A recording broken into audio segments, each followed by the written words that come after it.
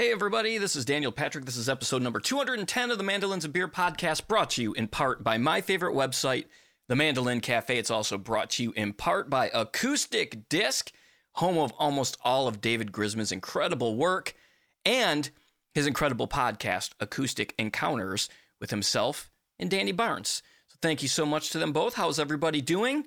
I just launched today something I've been wanting to do on my Patreon for a long time. I'm calling it the 365 Project. You might have caught the trailer that I posted earlier, but if not, essentially it's based on the 10 minutes a day. If you only had 10 minutes a day to work on something, what would you work on? Well, how about licks? And how about if those licks actually were licks that eventually came together to form a solo?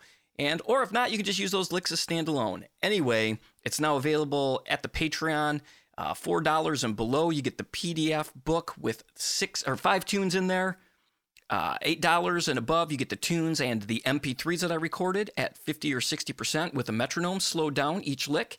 And if you are $10 and above, which I just got 2 new ones this past week, you get all that and the solos, which are slowed down in their entirety. Anyhow, I just want to thank all the people who have signed up for the Patreon, by the way, and all my patrons. It's so tough to keep up with that, but 91 of those licks recorded and typed out, and I'm already up to about 160 for book number 2, which will be coming out. There'll be 4 books, which will have 365 licks, a lick a day. So there you go. My guest this week, John Keith. What a player. There are some incredible Monroe stories in here. He's a super nice guy, unbelievable player. Unbelievable player. So it was a pleasure to talk to him. I met him at the Monroe Mandolin Camp, which is probably going to be doing their enrollment anytime soon. So be sure to head over to their website and make sure you follow along so you don't miss out on registration and campers, or registration and teachers, I should say. I'm not sure who the teachers are this year, but no doubt they're going to be incredible. They always are. Let's get into the sponsors real quick, and then we'll get into this episode. Peghead Nation. With Peghead Nation streaming video courses in mandolin, guitar, banjo, fiddle, dobro, ukulele, and bass, you can learn bluegrass, old time, and other styles from some of the most talented players and instructors in roots music. Who do you ask for mandolin? How about Sharon Gilchrist, Joe K. Walsh, Mike Compton, John Reichman, Aaron Weinstein, Marla Fibus, Chad Manning, Ian Curry, all the way from beginner to advanced jazz in Shoro. They have got it all. Courses include high-quality multi-angle video lessons, downloadable notation and tab play-along tracks, and plenty of tunes and songs to play. The best part? Join any of Peghead Nation's video courses now and get your first month for free. Just go to pegheadnation.com and use the promo code MandolinBeer, all one word, at checkout. Northfield Mandolins. Let's build more than a mandolin together. Check out their website at northfieldmandolins.com or download their app at mandosummit.app for lots of special performance recordings, demonstrations, and special workshops. Tone Slab Picks. I'm a proud endorser of the Tone Slab Picks. I've got my own signature model. I love it. 2 pointy ends, 1 rounded end, made to my specifications with the logo. You could get all that to yourself. Just go to toneslabs.com and order yourself a slab of tone today. Frank and David are great to work with, and they will make sure you get the pick you want to make yourself play and sound better. And also, speaking of helping yourself sound better, how about Stringjoy Strings? I'm also a very proud new endorsee for their mandolin strings. I absolutely love them. The minute I put them on, they blew me away. I play a lot, so I've always wanted to like coated strings. I've never liked coated strings until I got the Foxwoods from Stringjoy. Now they're incredible sounding. Woody and full toned, and they feel good. They don't feel like that weird slickness that you get on some of those sets of coated strings. I mean, some people like that, but I did not, so I love them. Stringjoy Strings, and you can get 10% off your order today. Just go to stringjoy.com, use the promo code MandolinBeer, all one word, at checkout. 10% off. Can't beat it. The fine folks at Pava Mandolins, dedicated to building for the impassioned player in Austin, Texas. Thank you, Pava Mandolins, and Elderly Instruments that carry Pava Mandolins and Northfield Mandolins. Elderly Instruments is your trusted source for new, used, and vintage fretted and stringed instruments. From the experienced to beginner player, their vast selection of mandolins, guitars, banjos, ukuleles, and did I say mandolins? Includes all of the accessories and books to go with them. All instruments are inspected and set up for easy playability, and their down-to-earth and knowledgeable staff are there to help. They're in their 51st year. They're family-owned and operated. They are award-winning and some of the nicest people I know. They ship worldwide. And you can visit them anytime at elderly.com. All right, everybody, let's get into this episode with John Keith. Hope everybody has a great week. Thanks for listening. Cheers, everybody. Let me be your soda dog. Let me be your soda dog. I won't be your man at all. Let me be your soda dog.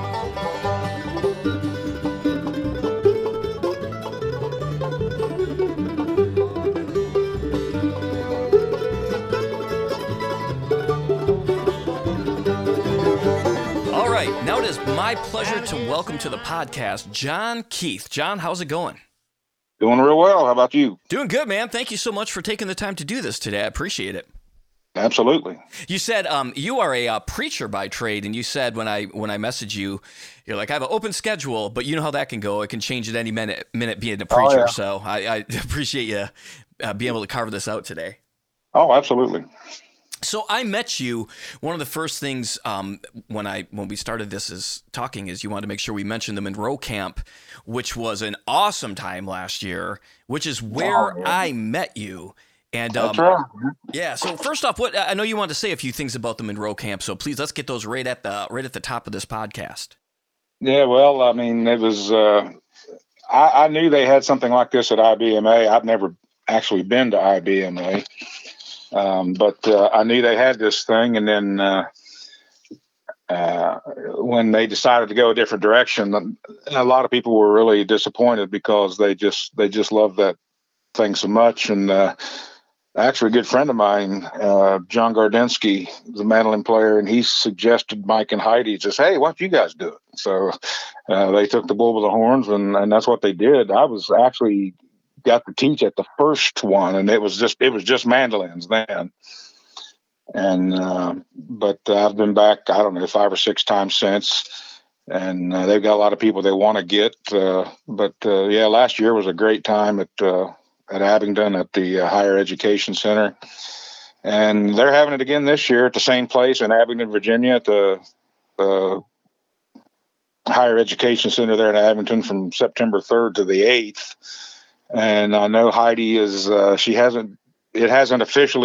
enrollment hasn't officially dropped yet, but I know she's working hard on it. She always puts on a great camp, and she goes above and beyond to try to get things. And of course, Mike Compton, I don't know what else you can say. I mean, the guy he's our fearless leader. So. Yes. But sure. It's going to be a big time, and I know they're going to have, mandolin, banjo, fiddle, guitar, bass tracks, and vocal tracks, and probably knowing Heidi and Mike, there's going to be some surprises involved. So I've never heard anybody go away disappointed. So I don't know how you could. And actually, even when I aired the live episode, one of the things I mentioned at the beginning was like, if this is the type of mandolin style that you love, there's no better place. I mean, it's the best teachers in the style, along with just a bunch of people who have the exact same interest as you. Yeah, it's incredible. It's kind of a specialized field, I guess, because it's pretty much. I mean, it's all Monroe all the time. Yeah, and I'll tell you what, and there is a lot of work put into it. I don't know how Heidi pulls off all that stuff. It blows my mind. Blood, sweat, and tears. Yeah, exactly. Well, that's how I discovered your playing, and I am 100% honest when I say this. The first time I heard you play, I was in a room with Paul Duff and Will Kimball talking, and I just heard the most incredible mandolin tone and playing coming from down the hallway. I'm like, who is that? And I had to walking down my head, and I came back in, and both Paul and Will went, was it John Keith? I'm like, yeah. I'm like, oh my gosh. And every time you were teaching a class or you were playing somewhere in a room, that it grabbed me like by the heartstrings, man. It just touched something deep inside me, and I'm like, I have to have you on the podcast sometime and talk to you about your playing. Well, thank you so much. Those are very kind words, and I love it. I mean, it's I don't get to do it as much as I used to, but I don't love it any less. And tone is always one of the things I've really tried to pay attention to. I figure if you're going to play any note, you want it to sound good. I think if you're playing notes and you don't care how they sound, I think you're kind of wasting your time. And I think that's something that I think people mistake about Monroe style playing. I think sometimes the way they approach it is more hard and fast as opposed to what you were pulling out of your mandolin, which is just, it was fast and beautiful tone. And I think people forget about the tone portion of that Monroe stuff. Yeah. And again, Monroe was so kind of an enigma in a way, because he didn't have, of course, higher education, so he was limited in, he couldn't express it in these 8-syllable words like a lot of people do. Monroe would always just explain it in simple tones or simple terms, and you could tell what he was thinking about. He would devise these. If I understand it, he would devise. He would name a tune, and that's what it sounded like to him, and so and it didn't make sense to anybody else, but he knew what it wanted. He knew what he wanted, and he knew, that he played the sound that in his mind described the tune. I mean, probably like Frog on a Lily Pad.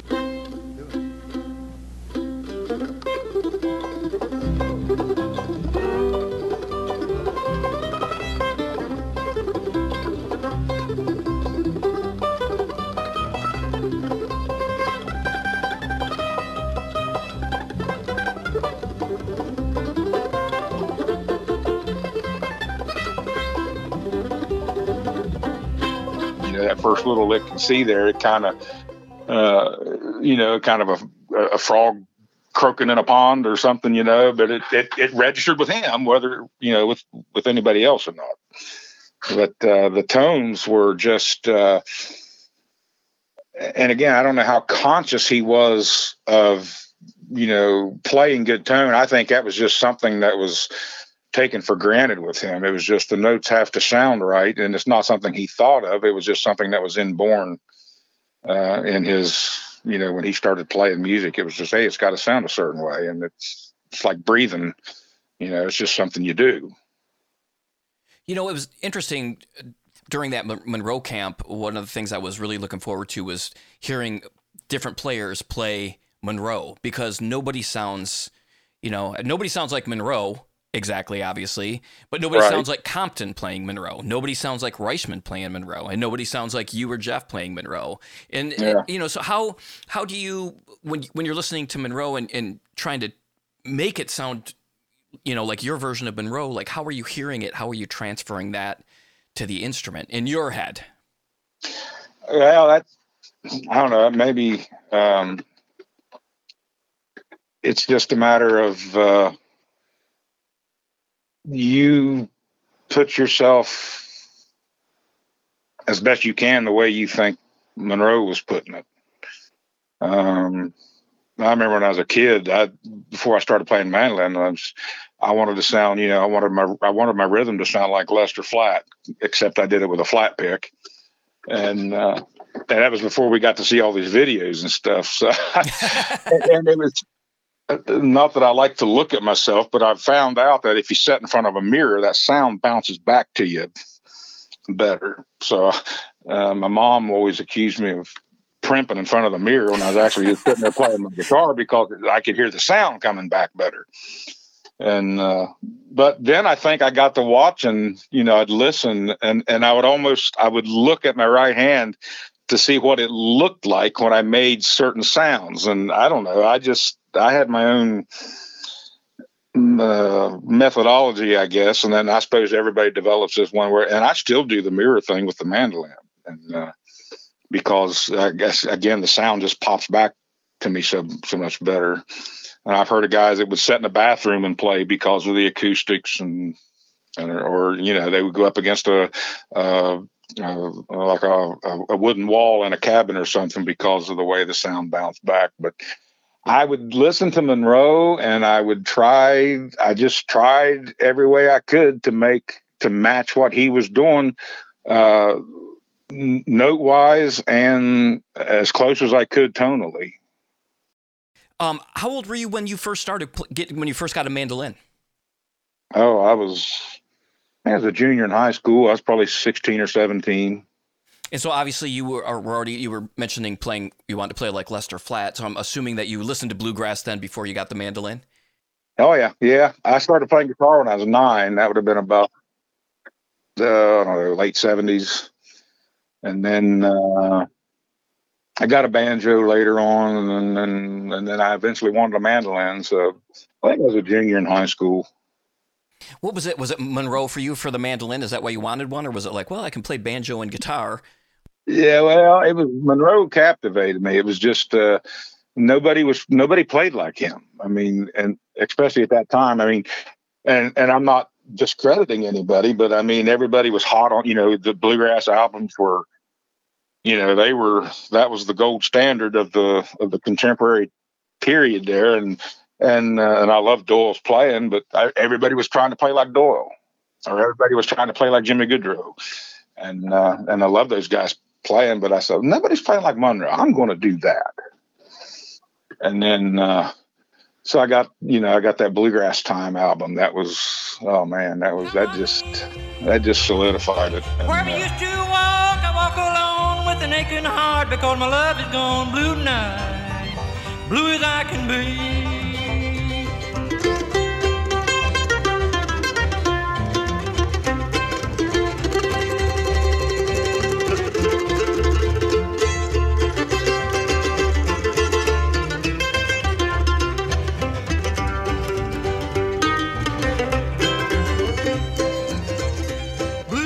I wore that thing out. In fact, I had to buy another copy of it. Really, yeah. I believe absolutely. It. And there's just the sounds on that. And then I think the next album I got was the High Lonesome Sound that had Letter from a Darling.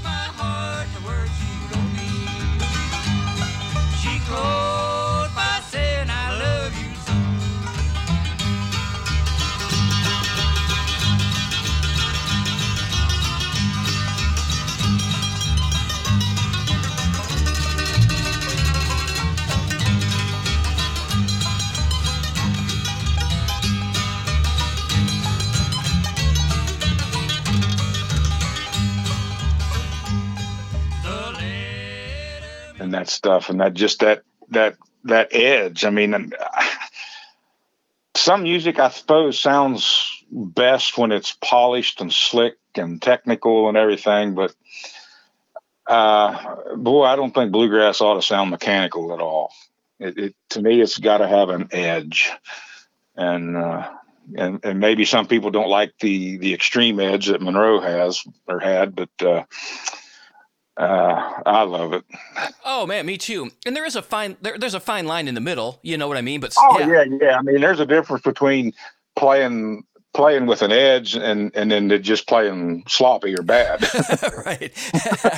and then there's the alternate to that, which is punch one note per solo, and until it's perfect to a grid and a click track, and the harmonies are fine tuned. That doesn't do it for me. It's good. Yeah, it's just sanitized. Yeah, exactly.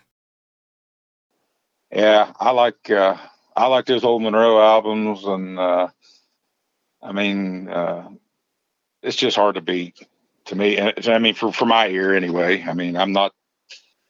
Music is all a subjective taste, and I don't know how anybody could be objective and say, well, this guy is a better musician. They're all good in their own way. It's just whatever you prefer. So, when were you learning these on then? Were they vinyl? Was that what you were getting at that time? Oh yeah. Yeah. Is that how you were learning the tunes then? Just like, were you slowing it down, or were you just like listening, stopping, putting the needle down? Yeah, doing that. I actually made a break for a record player. I drilled a hole through the top of it and put a wing nut on it. Just took a little piece of wood and I would run it over against the turntable and tighten the wing nut down so the record played slow. What? Oh, that's amazing. Record player motors don't last long doing that, though. Wow, that's the first I've ever heard of that. That's like genius. Well, it was. Well, I mean, poor people got poor ways. Oh my gosh! Were you working with any teachers at that time too, or are you completely self-taught? No, it was totally self-taught. I mean, there weren't many mandolin players in my area, and the ones that were, they were working or had families, and I would go to bluegrass festivals, and I'd stand around in the back of a jam session where I could see a mandolin player and watch him.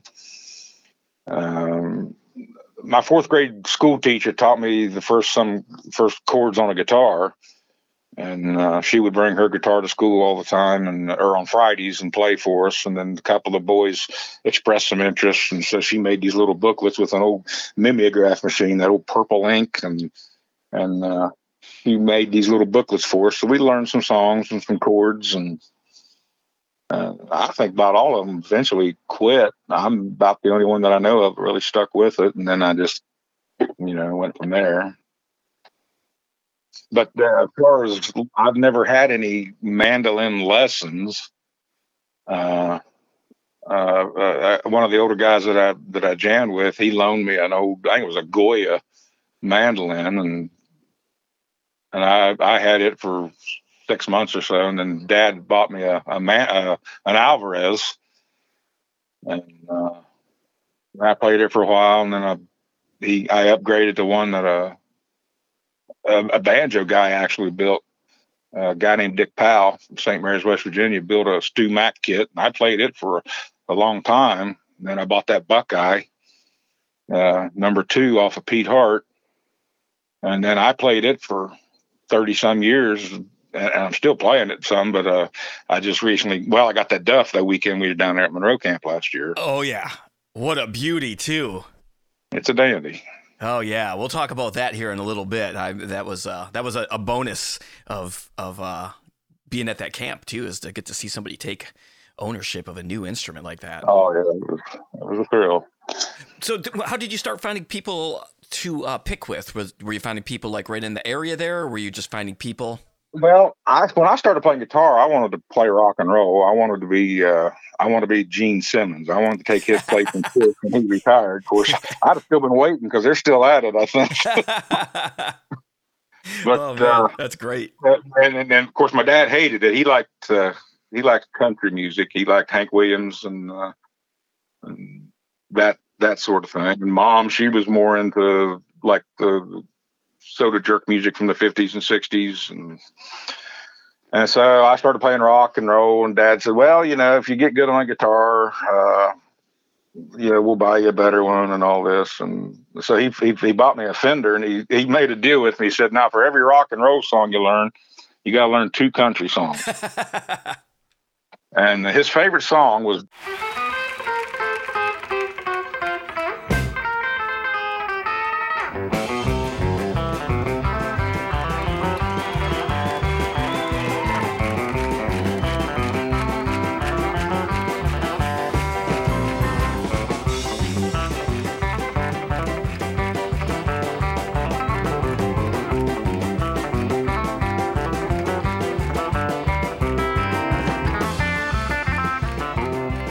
Under the Double Eagle. He heard it on a jukebox down in Texas when he was in the Air Force. So he went out, he started buying me records, every version of Under the Double Eagle he could find, because he wanted me to play everything about it. And then that got me listening to country music a little bit. And then my cousin and some of his buddies were playing one night at a old schoolhouse across the river in West Virginia, at the Eureka Community Building, right below St. Mary's. I didn't want to go. I said, what kind of music they play? They said bluegrass. I don't want to go listen to that wishboard and accordions and spoons and all that junk. Right. But they drugged me there. I mean, I went screaming. And so I was watching my cousin. He had a D28. I didn't know what a Martin D28 was, but that's what it ended up being. I was watching him, and I'm sitting there pouting, and I could say, well, I know that chord. I can play that. Well, I know that chord. That's no big deal, and all this stuff. Well, he decides to sit down for a while, and he hands me that guitar. And so I'm sitting there on the front row playing it a little bit, and I'm starting to really and kind of enjoy it. And I looked over at Dad, and he's kind of laughing at me. So then I started acting like I was mad again because, I didn't want him to one up me. But so I ended up getting up and playing along with him, just kind of following along. And man, I fell in love with it. That was probably 79 or 80, somewhere along in there. So that's where I went out and started buying all those Gusto sampler bluegrass, 30 greatest bluegrass hits and 20 bluegrass instrumentals, and and they all had Salty Dogs, so, and, Right. and Rank Rangers and old Rattler and stuff on them. And so I learned to sing Rocky Top. And the next time they got together at this little show or jam session, I sang Rocky Top in C at that time, and like Bobby did. And man, it started something that I still never quit yet. So I can still sing it in C. I just have to drop an octave. Right.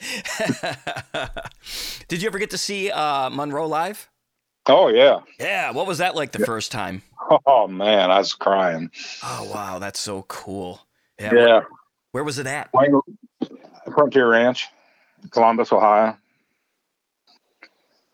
It was, it was Daryl Atkins run it then. And that's where I saw Monroe the first time. It's Bluegrass Album Band. And that's where I saw all the biggies. But, getting to see him, and I got my picture made with him, and I've still got a copy of it somewhere. I've got my blue jeans and a white T-shirt and a red man chewing the back of a hat and shaking his hand. Yeah. I remember he'd come in that big blue bus that had unicorns on the side of it. It said Bill Monroe and the Bluegrass Boys. Oh, it was great. I mean, I was the most powerful figure I'd ever stood in front of, probably other than my dad. So. Do you have like a good Monroe story from meeting him? Oh, yeah. Well, later on, when I was with the Goins brothers, I got to be around him a good bit. And we'd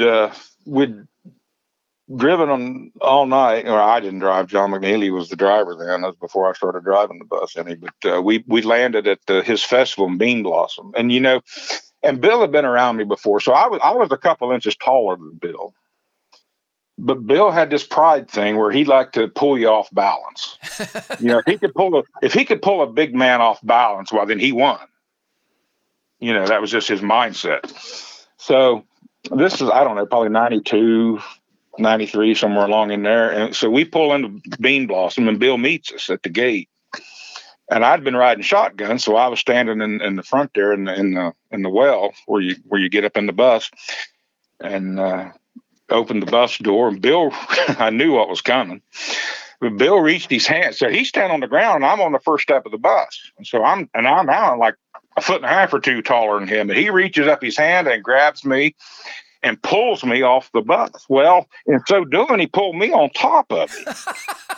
And so it became my job then to keep Mr. Monroe from falling down. Because I said, I can see the headlines now. Melvin Goins, mandolin player, flattens father of bluegrass. That was the last thing I or Melvin needed. So he didn't go down. I nearly did, but that was a scared. And then he did the same thing to me at the backstage at the Opry one time. There's blue velour gates they've got up, to separate the stage from the backstage area. Melvin's standing there talking to him, and Bill hollers for me to come over, and he reaches out, shakes my hand. And again, I know it's coming, but he was a little quicker than me, and he yanked me, and I about knocked one of those things over. So I about got thrown out of the Opry because of Bill. So. Oh, that's a classic. Oh, it was good stuff. Oh, yeah. Yeah, how tall are you? You are a tall guy. I'm about 6'4". Yeah. Oh, wow. No. Get that big sweet tone out of that mandolin too. Yeah, it's I sure love doing it.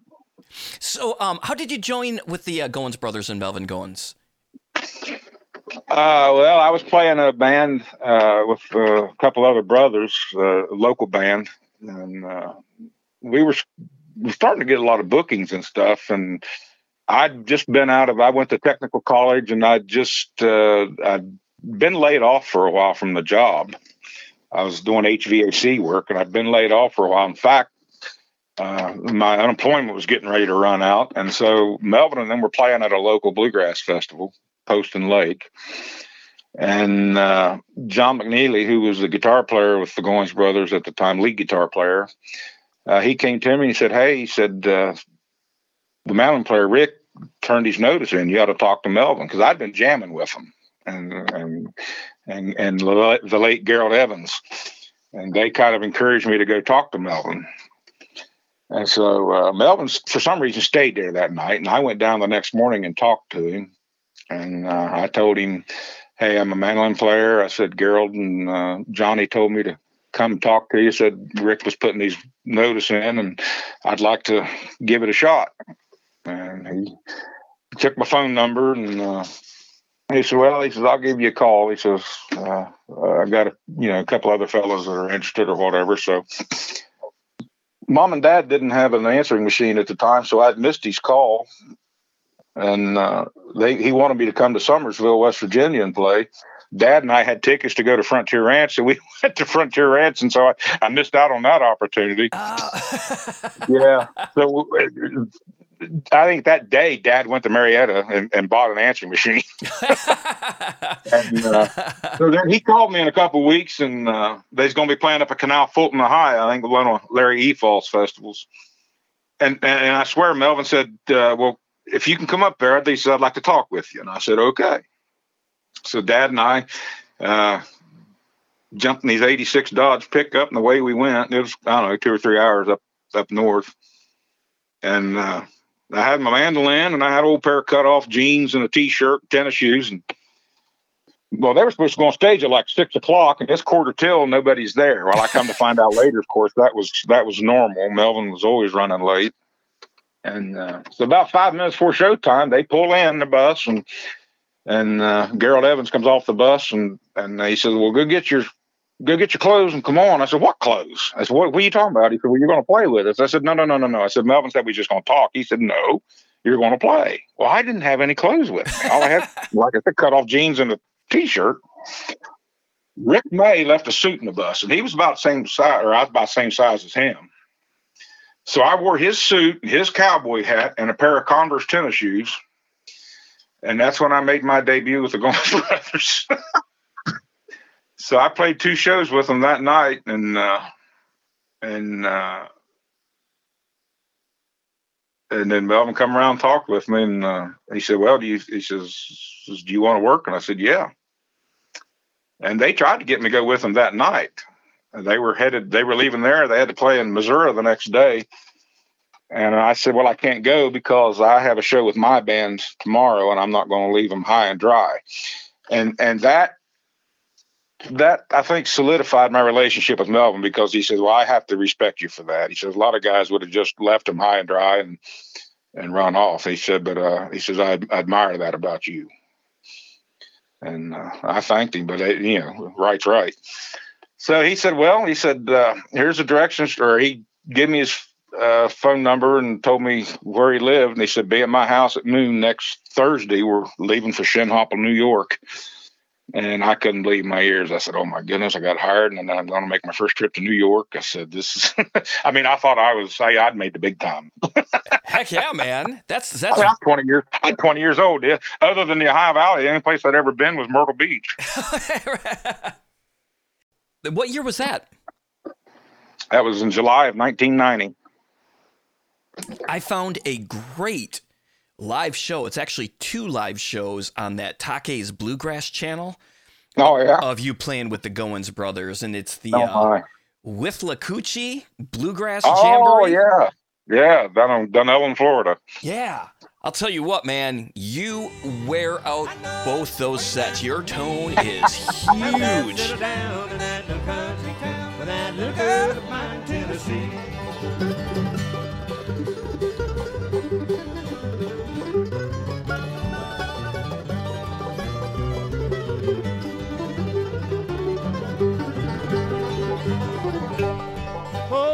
Yeah, that old Buckeye was barking through, wasn't it? Yeah, and you guys were ripping. I mean, those were some fast-paced songs. Yeah, that was one thing about Melvin. He liked to keep it moving. Well, if things were going well, he liked to keep it moving. Yeah. And you have a great story I read on the bio when I was getting ready to go up to the Monroe camp, which made me really even more excited to meet you, was the fact that you and Melvin got to play or you would go play songs for Bill Monroe when he was kind of on his deathbed, huh? Oh, yeah. Yeah, that was emotional to say the least. We were on our way home, I think, from Hugo, Oklahoma. We played there every August. And I think this was after Ray had already retired or was off the road because he'd had cancer, Ray Goins. And so Buddy Griffin was with us, and John McNeely, and a boy named Dave Baker was filling in on bass that weekend. And Buddy, I think, had actually played banjo with us out there at the festival. But anyhow, Melvin wanted to stop at the nursing home there and see Bill because he was bad, and we was all hoping to get to go see him. But James had evidently wanted to restrict the visitors, didn't want to wear his dad out, and I can understand that. But it was still disappointing. And this young woman that worked there, her name was Kathy, and she could see the disappointment in her eyes because we were all, we were standing around kicking the dirt, all stuck and stuff, wanting to see Bill. And she says, "Tell you what, boys," she says, "you guys go out to the bus and get your instruments and come back here, meet me right here, about 10 minutes." So we went and got our instruments, come back there.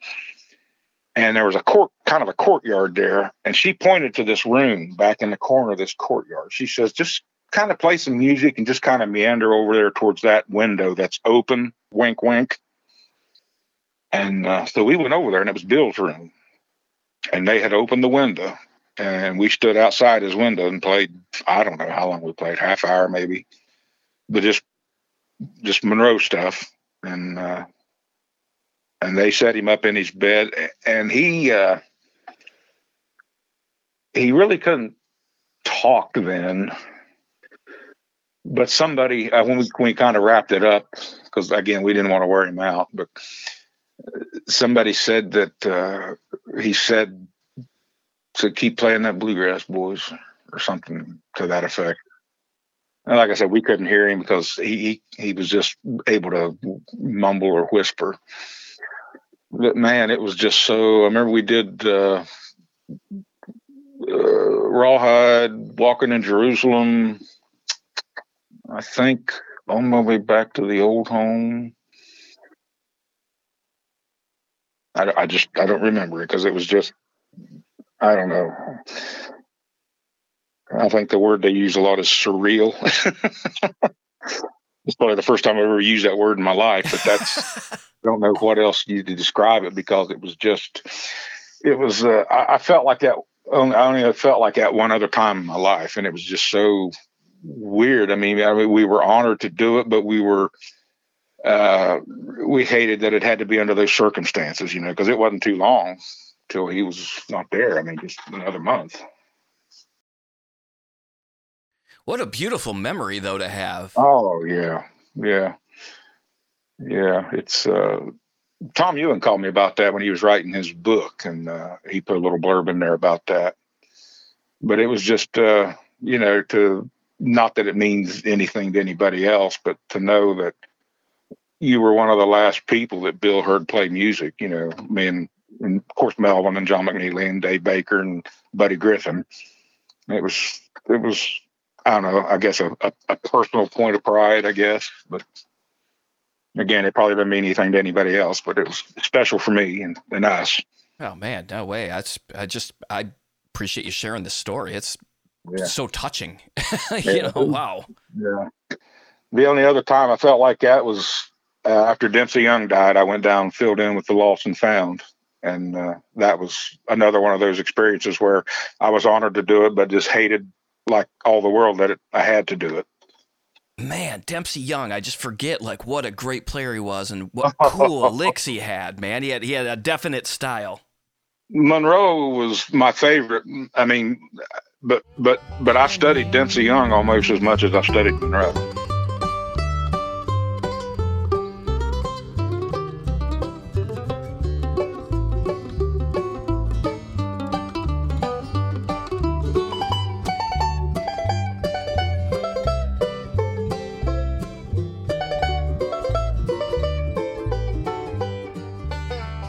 And I know that's probably that's opposite ends of the spectrum, but he was just an incredible tonesmith and just so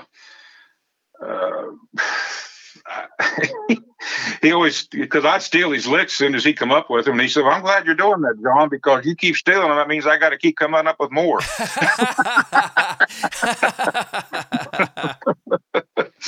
But I miss sitting and talking with him and picking with him. And I remember one time I got in a rut. We were playing out at Bass Mountain in North Carolina, and I was just in a kind of a musical depression. And I said, man, it just seems like everything I play sounds the same.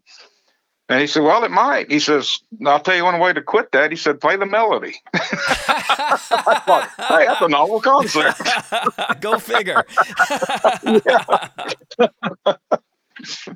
What do you think caused the musical slump for you? You know, you're playing a lot with, you know, these killer bands. You know, what was it for you? Do you think that caused that? Just trying to innovate and trying to, you know, I'd learn a new lick, so I tried to fit it in every song. And then so when you learn 13 licks, you try to put all 13 of them in every song. And then so you end up playing everything and it sounds alike, and you lose track of the melody. And you're more worried about a hot lick than you are playing a song. And so I got to where I tried to, and Dempsey, you know, like I said, what he said made sense and it helped me out. But it seemed to me that when I would get to that, I would advance, and then I would kind of plateau, and I would hang there for a while. But it seemed like every time that happened,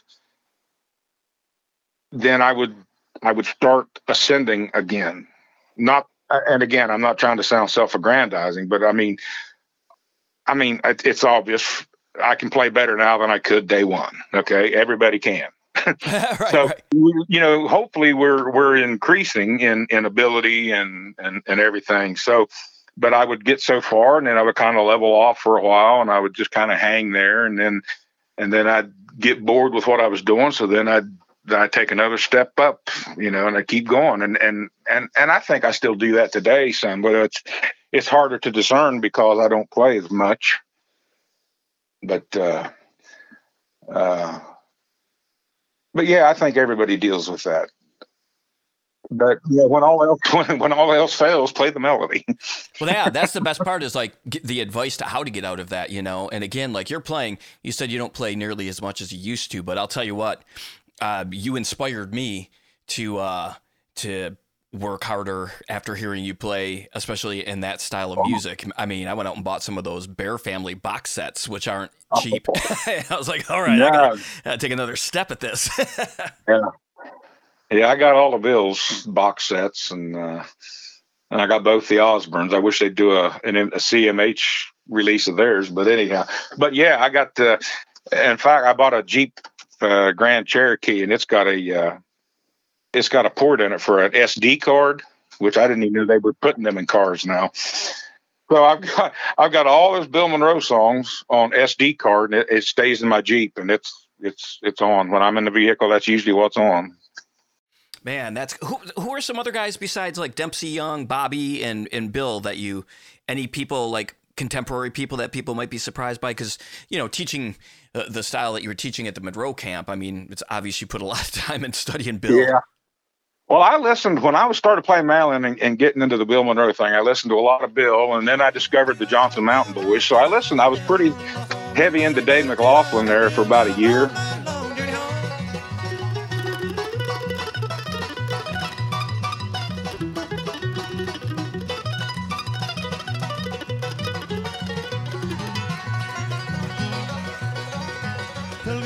and it is so weird because I didn't know who Mike Compton was then, and I had heard one song of the Nashville Bluegrass Band, and it didn't grab a hold of me for whatever reason, and so I just kind of, I just stuck with Monroe and Dave McLaughlin, and then somebody said, "Hey, you heard the Nashville Bluegrass Band?" I said, "Yeah, I heard one of their songs." And then they said, "Man, you need to listen to that mandolin player more." So I don't know. We had a PBS station that played bluegrass for 4 hours on Sunday afternoons, and somebody was on there, and they played a couple cuts. I think "Baby Blue Eyes" from the first edition of the Nashville Bluegrass Band. And I'm thinking, whoa! I said that there's pretty Monroe. And then a little bit later, they played another song, and I said, whoa, wait a minute. So then I discovered Mike Compton. It's like, wow, where have he been, or where have I been, really? So then it wasn't too long till that Peter Owen album came out that had the Nashville Bluegrass Band on it. New Moon Rising, I think, was the name of the album. And man, Compton just blew me away. And there was a Peter Owen album, First Whippoorwill, that had Sam Bush playing Monroe style.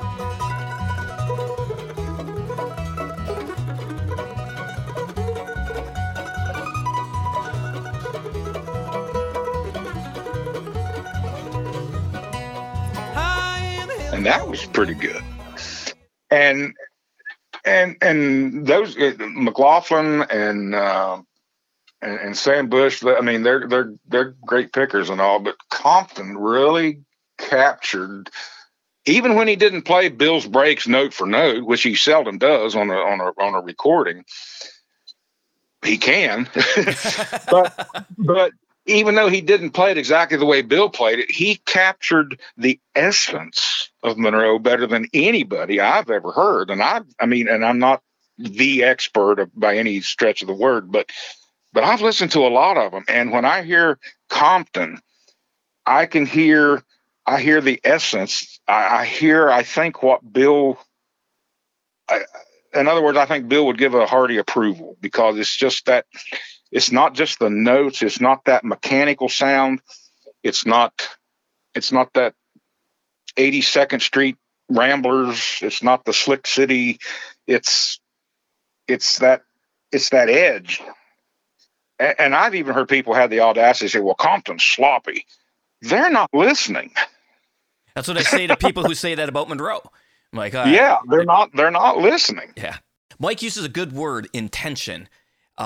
And I think that probably really sums up a lot of how he nails it, man. When I ask him about that, like, slick stuff, that slippy, slidey stuff that he does so well, and he's like, it's about the intention, and I think that's probably why he sounds so much like he sounds, is that intention he puts into the playing. It's more than just technique, And the thing that I remember Mike saying too was this: he described Bill as a painter, like, it was an impressionistic approach. A lot of times, because people say, well, Bill didn't always play the melody.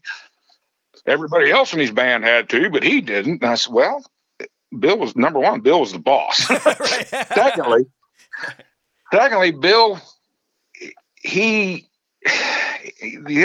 played the melody, but he colored it, and he flavored it a lot. And it was the sound. He was going after a sound he wanted, of course.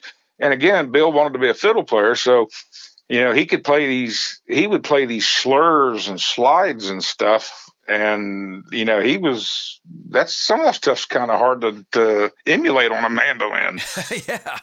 And some of the bowing is just tricky as all get out, to mimic with a pick. It's, and not, I'm preaching to the choir here, but you know what I'm talking about. Absolutely. What always impressed me about Monroe too is his ability sometimes. I mean, like you said, he is the boss. His name's on the bus. Bluegrass Boys could be anybody. That's right. But his ability to step out of the way sometimes too, and be like, sometimes maybe the mandolin isn't even going to take a big break in a song. It might be, multiple fiddles. And I just think, I think that says a lot about a musician and the confidence to be like, you know what, it's going to make this song better and it's not me. So I think I've noticed in those old live recordings that when Baker was in the band, Bill conspicuously took fewer breaks. Right. Yeah, and just you play to your strengths. Even and he, obviously he was a killer player, but it takes a big person to there's not a lot of people whose name is the band who would play less than anybody else on tunes. A lot of times, I don't think. But he orchestrated it. I mean, people say, well, if it hadn't been for Flatt and Scruggs, Bill Monroe would have never been a household name. Well, who got them together? Exactly. Who had that vision? There were better fiddle players than Bob Wills, but look what a band that he assembled and the sound that he assembled. Oh man, absolutely. When you your double stops in tremolo, maybe some of the sweetest sounding ones I've ever heard in person in my life. Well, I'm not exaggerating. You were just drawing me out of that room every time. And so what's your approach? Do you play up the neck? Do you let's talk a little bit about how you approach double stops and tremolo. Well, it just depends on the sound. I got this thing in the back of my mind where I'm trying to make the mandolin say the words of a vocal tune, obviously. So I try to think of a mandolin as a singer, and so I try to make it sing. And so if it's a pretty song that requires kind of a pretty touch, I'll move up the fingerboard some. And then if it's like Little Girl and the Dreadful Snake, if you want to do some tremolo, I get closer to the bridge because I think it warrants that harder edge sound.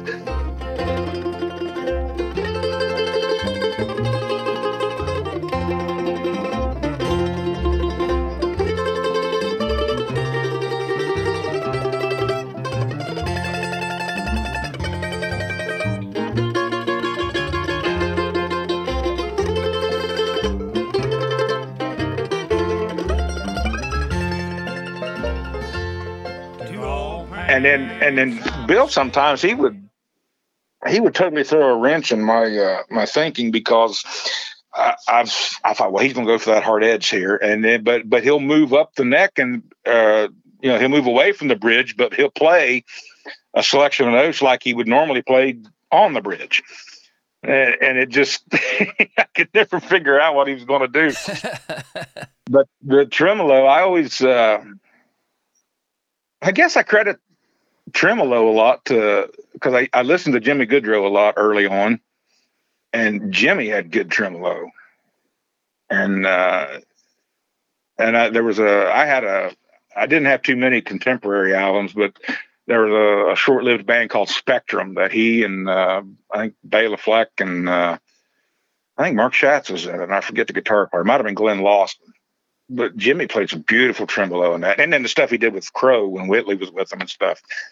So I listened to him a lot for tremolo, and of course some of that early Gentleman stuff that he was on. But then I kind of had to change it a little bit when I got to listening to Bill, and I noticed that Bill's tremolo was not always just that hard, fast tremolo, but it was more like that. Da da da da da da da da. I don't know how to. I don't know the terms. I'm not a musicologist. Oh yeah, so no worries. I can't give you the right terms, but like what Compton did on Baby Blue Eyes with the Nashville Bluegrass Band.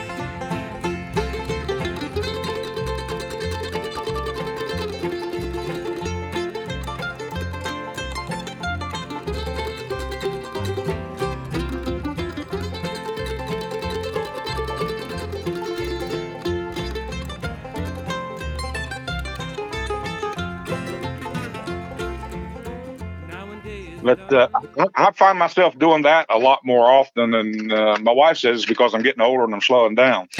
But it's not necessarily easier. It's more rhythmic. But and so I've been trying to. That's one thing that Mike's try to tried to plant in my head to think more rhythmically when I'm playing solos, and instead of just playing one note after another. And that's something I've been working on for several years. And I didn't even know what it was called or whatever, but it was something I noticed. I mean, like some of Bill's playing, you can hear, even when he's playing like arpeggios or something, you can almost hear a bow shuffle in it, the way he's playing it. And that's what I want to get. And that's where Mike excels. Yeah, man, I'll tell you, I love slowing down some of that Monroe stuff, because when you slow down some of that tremolo, you can hear that feel. Like you're like, oh man, I was playing it nowhere near that, and that's it's crazy. Yeah, I've learned several of his songs many times.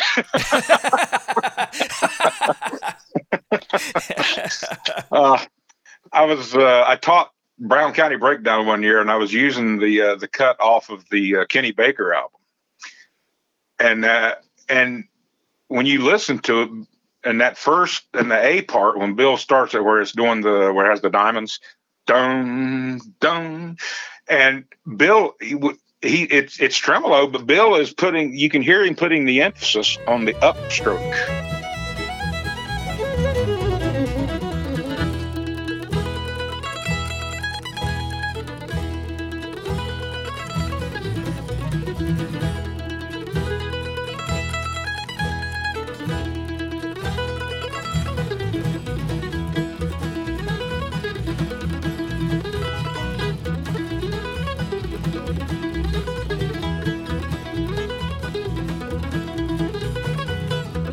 Of that until he gets up to the E string, and then it switches. Now, did Bill lay in bed one night thinking, okay, I'm going to put the emphasis on the upstroke until I get to that part, and then I'm going to... No, that's just what he felt, and that's what he heard, and that's the way he played it. And I didn't really notice it up to full speed until I slowed it down, and then I picked it up. And then when I go back and listen to it at full speed, then I can hear it. But it's just it's so weird how that is so. I tell Mike all the time, I said, I got a knack for overlooking the obvious. Well, I'm glad to hear you say it, because I do the same thing too. You know what I mean? It's like that it's like an illusion. You think one thing, and then all of a sudden you go back, and I can't tell you how many songs I play now with the band I play in, or the duo I play in, where I'll hear the real version that I thought I learned, like a year later, I'm like, whoa, it's nothing like it. Yeah, absolutely. What do you think people get wrong when they try to learn some of the Monroe stuff that you've learned maybe in some of these camps? Well, one thing, they play too hard, and they try to play too fast. They mistake tone for volume, and drive for speed. And a lot of times they think Bill's playing a clam, and so they say, well, I'm going to straighten that up and play it right. Well, wait a minute. You mean the guy that wrote the song played it wrong? Right. That's like Tennessee Blues. That instrumental they recorded back with, that was back with Cleo Davis even. Nobody plays it right, except Mike, that I've heard, because they all so-called straighten it out. They make it a regular, I don't know if it's what they call 12 bar or whatever, but I learned it from the Skaggs and Rice CD. I mean, Skaggs played it tonally. It was great, but the chord changes were wrong. If you go back and listen to Bill, there was a version, I think it was at IBMA one year, Mike and David Peterson sat down and played that thing. And Mike said, we're going to play Tennessee Blues. And the first thing Peterson done was took his capo off and grabbed that big A chord. And they played it the way it goes. And but everybody says, well, we're going to straighten out these quirky timings that Bill put on. You mean the guy that wrote it didn't play his own song right? Right. And I'm thinking, that's pretty bold. Who didn't, back in those days, if there was a little clam in there, they didn't stop and start over. If it was, I mean, Earl's, he missed a lick on rolling him a sweet baby's arm. I know that's almost sacrilege. And I remember Sonny saying that he copied Earl Scruggs every lick up until the moment they recorded, I think it was Earl's breakdown, and Earl got balled up on his right hand a little bit there at the beginning. And Sonny said, well, I'm not going to listen. I'm not going to follow him anymore, because if he's going downhill, he'll take me with him. But, so yeah, there was a few clams in there, but a lot of people think that it was, just such a dreadful thing. And they ridicule Bill, and they think, well, he wasn't a mandolin player. Yeah, he was. He did some great stuff. And again, the intent, as you mentioned a moment ago, with what he executed and stuff was just, I mean, I don't mean to sound, it's not a pun, but it was powerful. I don't know how else to describe it. It really is indescribable to me. Man, let's talk about that Duff that you got. All right. What turned you on to the Duff mandolins? Well, I got introduced to him at Monroe Camp, and got acquainted with Paul, and he's just such a prince of a guy. And we hit it off. I mean, when talking, and I'd play him a little bit, and I'd played Mike's, and I really liked it. And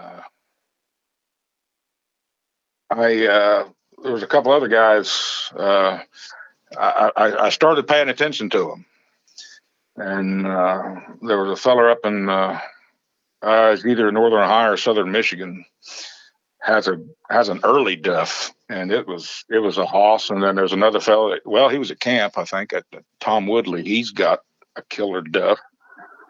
And I started seeing them around, and I started really paying attention to them, and I liked them. And I thought, well, I'm going to try to find an old used Duff, and those trolling Mandolin Cafe in different places, and I'd seen a few, and I found a couple I liked, and finances weren't what I wanted them to be at the time, and then some other personal matters happened with my wife, and they happened to take a lot of resources, meaning money, and so and I even thought about trying to save up for a gill, and which I love the gills too. I've played a bunch of them, and I suppose if I was on the road and music was still a substantial part of my income, I could have justified buying a gill. They're a little bit more than the Duffs, money wise, but and the Duff is more than I ever thought I would probably pay for a mandolin. But I decided I wanted one. And my finances got to where I could take out a loan and buy one, and I'm sure glad I did. I'll tell you what, my wife and I are just getting over COVID for the third time, so I haven't been playing I play even less the last month or so than I normally have, but I'm loving this thing. And we was all primed for a gig this Friday, and I just got a text this morning that it was canceled because of the impending weather and the frigid temperatures, but I love it. It's Paul did me right, that's for sure. And I was gonna say, I don't think I've ever heard a mandolin that is that new sound so incredible, practically right out of the case, man.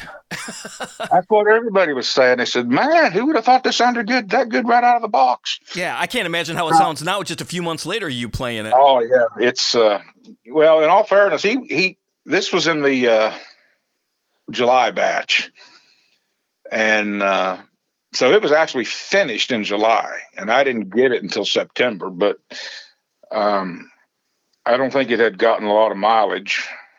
I mean, the strings that came on it, or the strings that were on it when I got it, were the strings that he put on it when he strung it up. So, but yeah, he did a good job, and I had him do a little custom work on it, which he agreed to do for my own personal uh, satisfaction, I guess. And but Paul he was so good to work with, and he called me and we talked, and he said, "Well, what do you want?" And I said, I really like Mike's stuff, and I like the way it sounds, I like the way it plays, I like the way the neck feels, and so the neck is on this is a little bigger than my Buckeye. It's a little bigger, but it's not. It wasn't.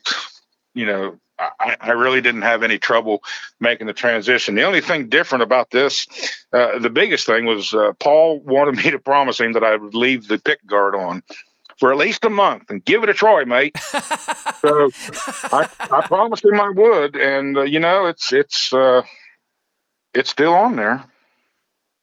I took it off once to make a bridge adjustment, but I'm getting used to the pick guard being on there.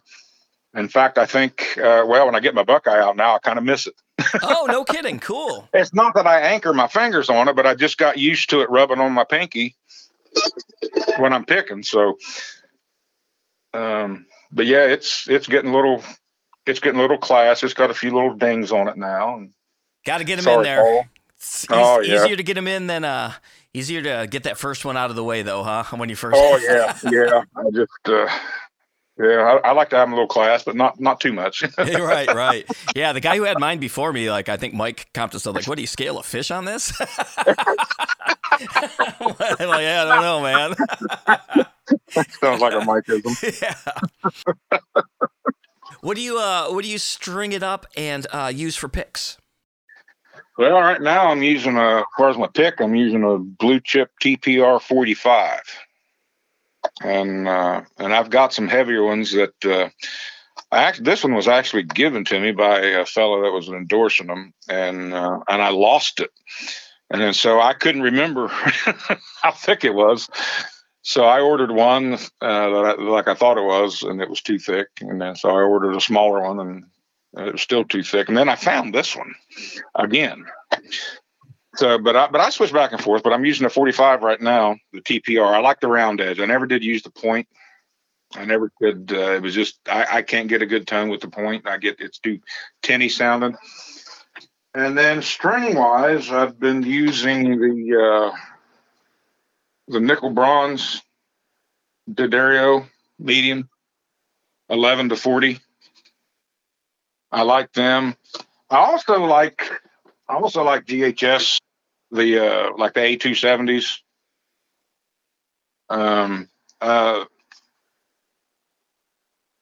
I get them pretty handily around here. The D'Addarios I have to order, but they seem to be more durable for the way I play anyway.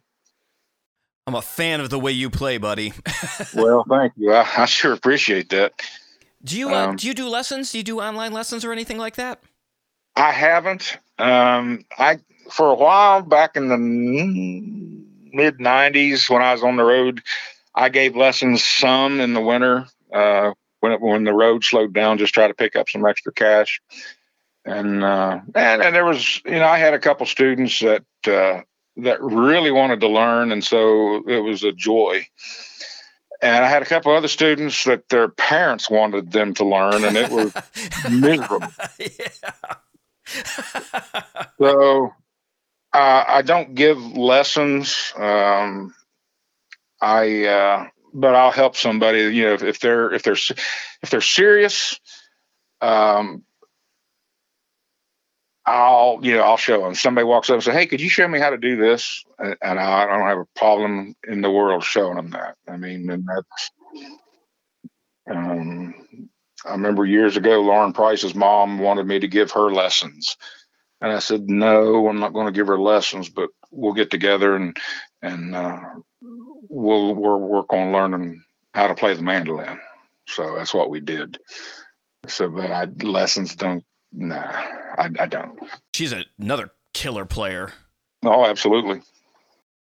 Well, I got I normally have two more questions, but I think we kind of covered.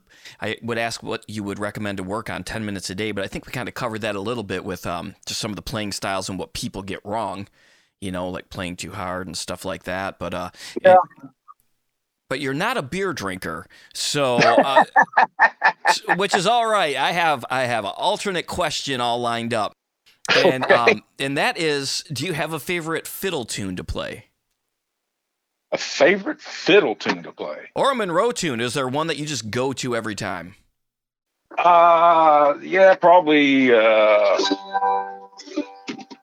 golly sakes.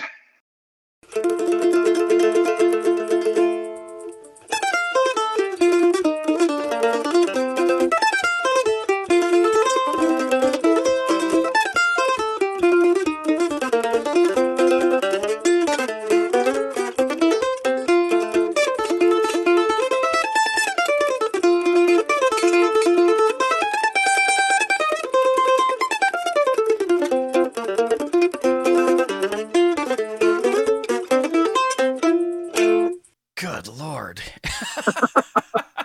I like that one. I forget the name of it right now. There's so many of them that I never can name. That's just one I've been working on here lately. So that was whatever I'm working on at the time is my favorite. Editing note, it was right on. That's kind of like whatever chapter of the Bible I'm studying is my favorite chapter.